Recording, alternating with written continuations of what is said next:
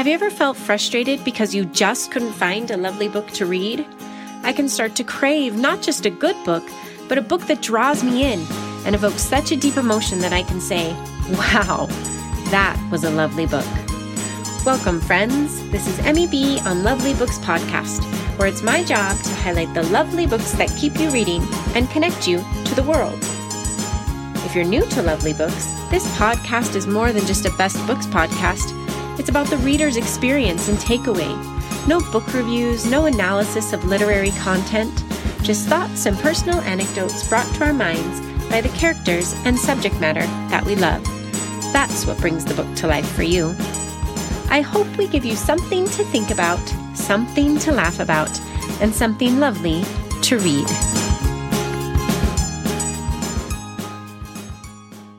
I'm so excited. Welcome, Katie Clegg, to Lovely Books Podcast. I'm excited because Katie inspired me to do my first ever buddy read, which is so fun. Because fun. It's fun. And we wanted to do this book because Katie loves Ruta Sepetys. I love Ruta Sepetys, so it was absolutely perfect. And buddy reads were new to both of us, but we thought it would just be a fun way to discuss and get extra input. So before we talk more about this book, Katie, will you introduce yourself? Yeah, so I'm Emily's little sister, and I'm the baby.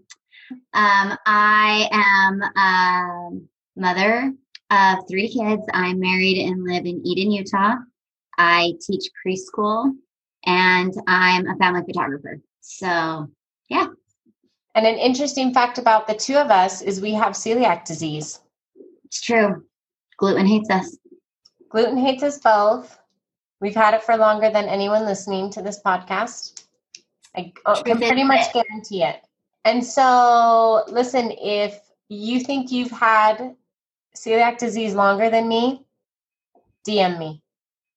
Yeah, I'd be interested to hear, because I remember your first birthday cake that was gluten-free. It was mud. It was chocolate mud. Yeah. It's come a long way. What? It's come a long way. Oh, it's come so long. Like, we were buying books from publishers because they didn't have any in Barnes & Noble. And we were having rice flour shipped to us because you couldn't buy it in the store. I'm not going to tell you what year I got diagnosed with celiac disease, because then you could guess how old I am. And that is none of your business. It's true. I have not had it as long, but I'm going on a decade. Yeah, are you? Yeah. Oh, that's sad. It's okay. I don't remember what food tastes like mostly. Real food. It's like the best when your kids are like, or when you tell your kids like, oh, I made this, it's gluten-free, it's so good, you got to try it. And they're like, Mom, it's not good. It's not good. For the record, I do make a mean gluten-free cookie. Oh, she makes the best. And she once made cinnamon rolls that she can't remember the recipe for, that I thought I was going to die for. Oh, they were so good. Okay, so I'm going to give a brief synopsis of this book because it's complicated. It covers the Spanish Civil War and the reign of General Francisco Franco, who was a dictator of Spain in the 1930s. The story follows the Moreno family.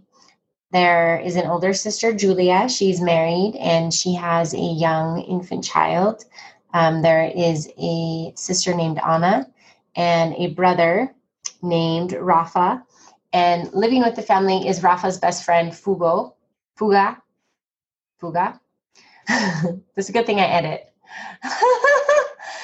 So Rafa's best friend, Fuga, during the Civil War, I don't know if they were put in an orphanage. It wasn't really clear to me what happened to them, but they were separated from the family, and the two of them made their way back to Madrid in order to be with their family. So you have this family unit, and then you have a cousin also living in Madrid named Puri, or Purification. She works at an orphanage. Ana works at a hotel. Julia is a seamstress. And Rafa, what does he do? He's a butcher. Butcher. Yeah. Rafa works for the butcher. Fuga digs graves and is an aspiring bullfighter. The sort of central location for the drama in this book is a hotel in Madrid that is that welcomes the American wealthy. And in the course of the story, a family comes to visit from Texas. They have a son named Daniel, who is an aspiring photographer, but he's the son of an oil tycoon. So he's not really sure which way his life is going to get to go. And he meets up with an old friend named Nick, whose father works for the U.S. Embassy. And the stories of these, I guess, three groups of people really come together to give us a really, in-depth look at what it would have been like to live in Madrid during Franco's regime, how it would have affected you morally, educationally, in terms of employment. There's just so much to look at, but it's a really great look at the Spanish Revolution and what happened, what came out of it, all the things we have no idea about. Why don't we have any idea about them? It's because they're hidden in the fountains of silence, Katie. They're hidden in the fountains of silence. That's true. So I think we were all surprised that we didn't hear about this before. Like, we didn't know a lot about Franco's regime. Until very recently, right? Yeah. I think and suddenly all these authors are taking over and saying, and, telling the truth of it. Right. Yeah. Right. But we're missing, I feel like that silence, the fountains of silence really ties into the idea that we're missing so much of it because there was so much censorship that there isn't a common narrative. In fact, most of the people who participated in the buddy read I actually think maybe all of them are, college educated, intelligent, capable professionals. And most of them had very little knowledge or clarity on that this happened. Like, I think we all knew that there was a Spanish Revolution. Right. But didn't know anything about it. No. Especially not about the kids. Yeah. And we've heard the name Franco before, and we know he was a dictator. Right. One of the things that surprised me is that Paul's family left Uruguay shortly before all of this happened. And it's not in any of or left Spain for Uruguay. It's like not in any of his family history stories. And I think that's kind of common, actually. I've asked my mom about it because I'm first generation American, right? They were born and raised in Portugal, right next door. Mm-hmm. And she said, "Oh, absolutely. He was a terrible man, and I said, how did you never tell me this, And she said, well, Portugal had just gone through a dictatorship, and, they had the effects of this last so long that people just don't talk about it. Even later in life, it's just so ingrained in you to keep it inside. So she said it just was something that we never talked about. We never talked about our dictator, and we never talked about others. But she was well aware of everything that had happened. So I was surprised by that. Yeah. It is so interesting that you say that because, like I think I mentioned, I'm from Colombia, but my mom's side of the family is from Spain, and they actually moved from Spain during that time period. So, like, my great-grandparents moved when my grandpa was a little kid. So it was right around that time. But when I asked my mom about it, and when she was told, she was like, no, we never talked about it. I have no idea the circumstances of, when they moved or why they moved or, anything like that. So I think it's interesting that even the people that moved away, they still kept that silence. When everything is so censored and everything is so controlled and there's no common narrative historically in terms of record, that years later, and mind you, we're not even, I guess we're 90 years later, 80 years later. It's hard to insert this into history because there isn't a common narrative. Like if you think about World War II, Like, even though in World War II, there were so many places where things were being controlled by the communists, like all the other countries who were also participating in the war, like they were newspaper articles, they were writing things for the Spanish Revolution. It was happening in country and they had control of everything. And they killed and burned and tortured and scared everybody. Yeah. So in terms of like historical fiction, this was so mind-blowing that there's even a possibility that this could be real. Yeah, so we're going to talk about, I'm going to pull up everybody's comments. Man, people gave some stellar, well thought out, great comments on this, didn't you think? Yeah. So we basically just posted questions on an Instagram group and let people comment so that, you know, you could get more interaction with the book.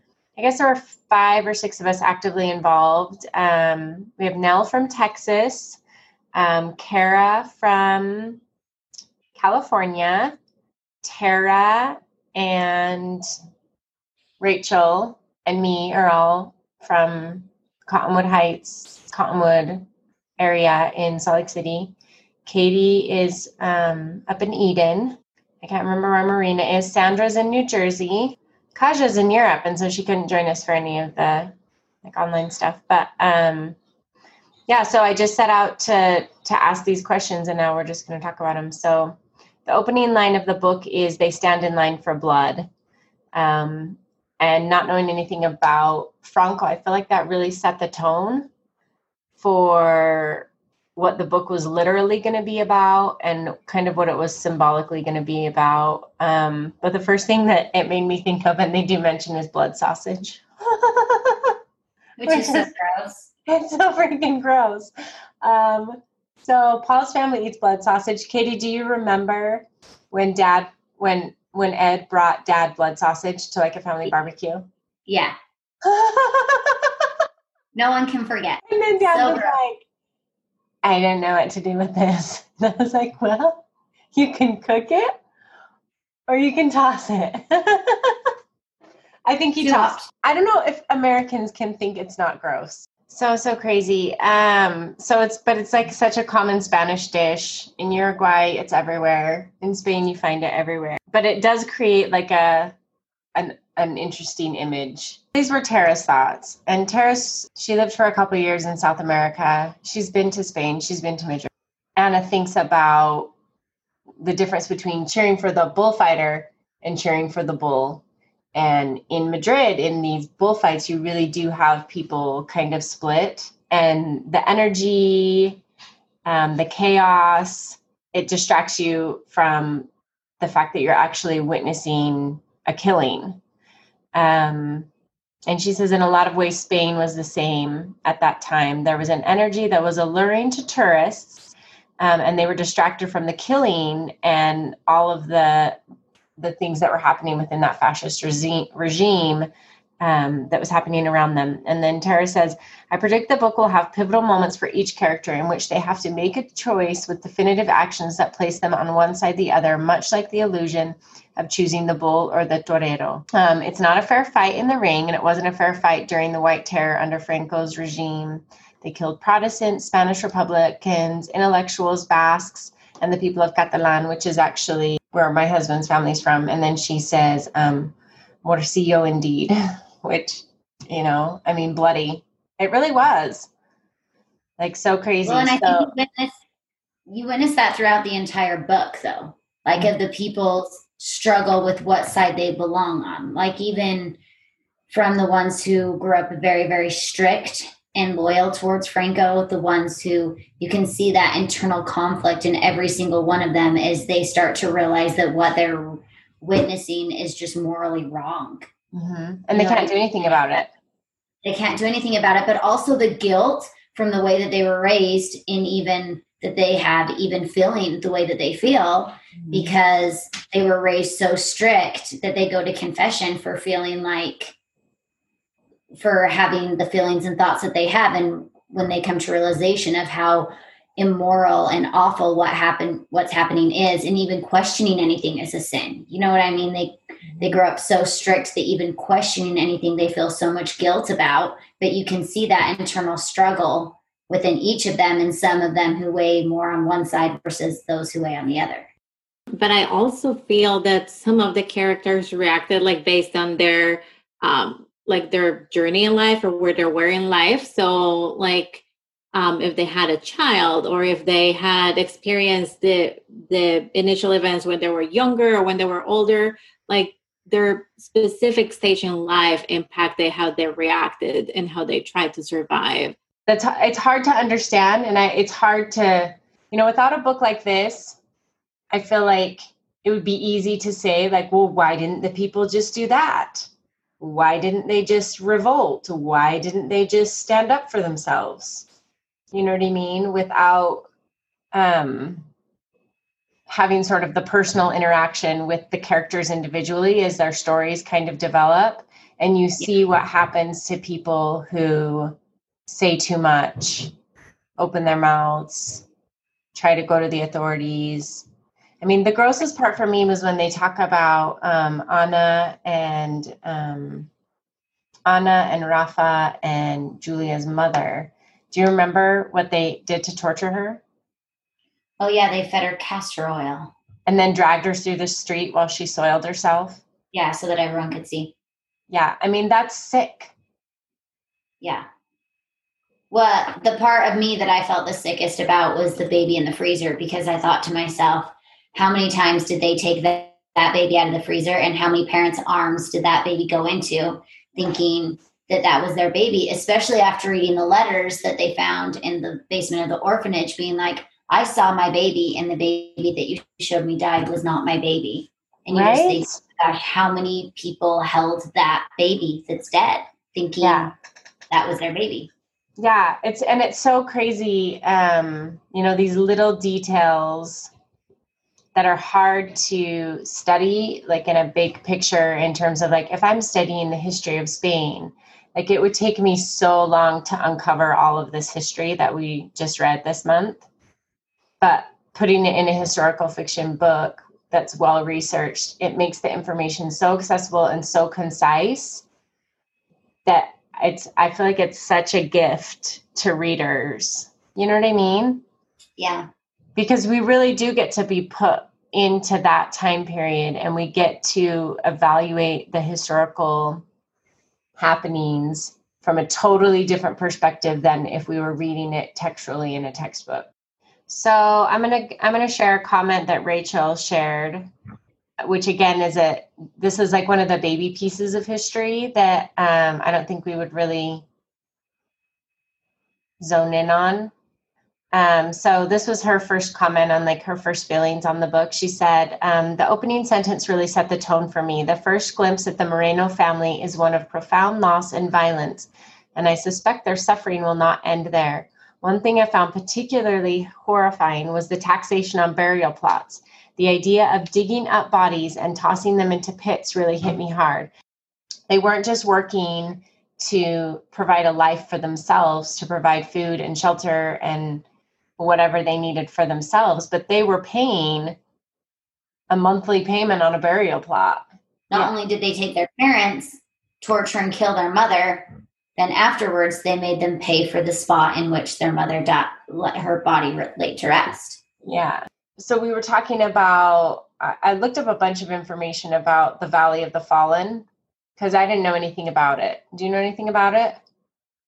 Just what I read in the book. So it's Spain's largest mass grave. It has the remains of 33,000 people. 18,000 of them were Protestants, Republicans, basically the intellectuals, all those people that they killed. So they would take all their war prisoners, everyone who died in the war, and they threw their bodies into mass graves. And then the only marked graves in this big national monument was that of Franco and the dictator that preceded him. So it says that Franco was exhumed in October of 2019. Oh my gosh, 2019? Yeah. October 24th of 2019 as a result of efforts to remove all public veneration of his dictatorship and following a long legal process. Oh my God. I probably said those words wrong. I love the contrast between, and this isn't one of my questions, I'll have to look up. I love the contrast between the hotel, where you have like wealthy American tourists like come to exotic Spain and have this like first class experience. And then when Daniel leaves to go visit Anna for the first time and sees her like in her home, in poverty, living in shambles, like the contrast, I feel like was a really important sort of reflection of this American idea of like, yes, we visit these glorious countries, look at this beautiful culture, and we become very ignorant of what's actually happening there. Oh, for sure. Especially when she started talking about how they knew they just needed to sell everything, any gift they were given by anyone. I know, that was the worst. I was like so depressed. And they sit there and they think, oh my gosh, what you just paid for that is a year's worth of wages for me. And it was nothing, you know, right, for the people staying there, and like how hard that would have to be to watch happen. Oh, yeah. Oh, yeah. Okay, I'm going to read what Nell said about the poverty comparison. Okay. So she said, so the question that I posed was, is the hotel a fantasy? Because there's certain points in the book where we have, Julia is telling Anna, your life at the hotel is a fantasy. Like, that's not real. You need to realize that what happens at the hotel, that's not real life. That's a fantasy. So I was just, saying, like, is it a fantasy? And so Nell said, it was certainly a fantasy with respect to the facade being projected at the hotel to all the visitors. One need merely peek beneath the surface to find the hopelessness and misery that make the fantasy possible. The problem was that so few were willing to sacrifice their life of privilege, but isn't that often the case? I would argue that recent events have shown many of us how we have benefited from choosing to be silent while reaping the benefits of a marginalized nation.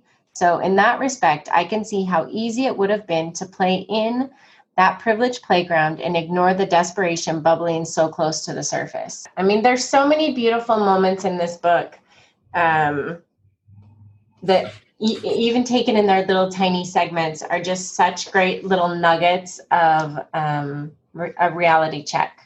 They say, whatever you believe, just be educated in it, just be aware, like, and to learn from history. Like, I had no idea that this happened, like zero idea that this happened. And I mean, what a like tumultuous time for these people. I just can't even imagine. And then to have like people who went through, one of the greatest education systems in the world, I guess. I mean, I know we have a ton of gaps, but we have free education in our nation, and I should know this, and I have a degree, and I had no clue. So yeah, I think to be educated on those things is so important. Yeah, totally. So I absolutely loved this. I thought this was like so stellar. There were just so many different aspects to consider. There was the history, there was the individual characters and their individual stories, but I'll definitely read more of her books, like, as they come up.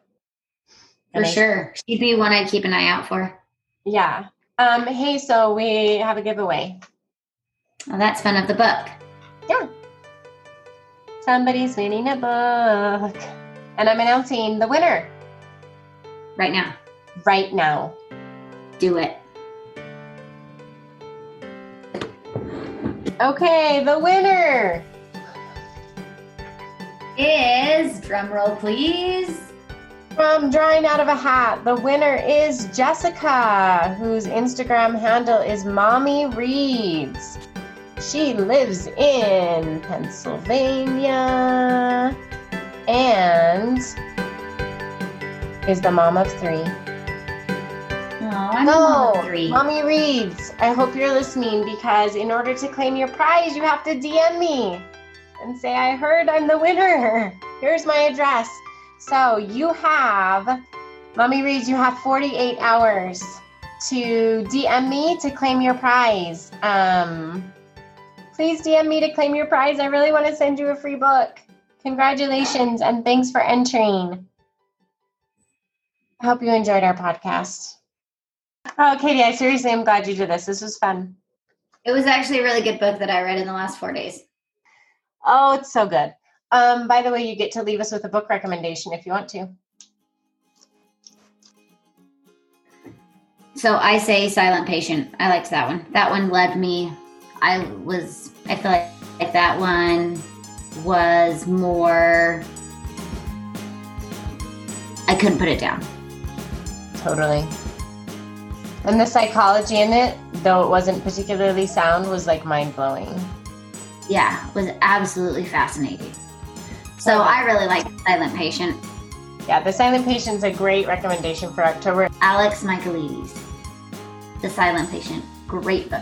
Thanks again for joining us and helping us wrap up our first ever buddy read, The Fountains of Silence by Ruta Septes. And please remember that if you liked what you heard today, comment, like, subscribe, follow us on Twitter and Instagram, and we will see you again next week when we bring you another lovely book.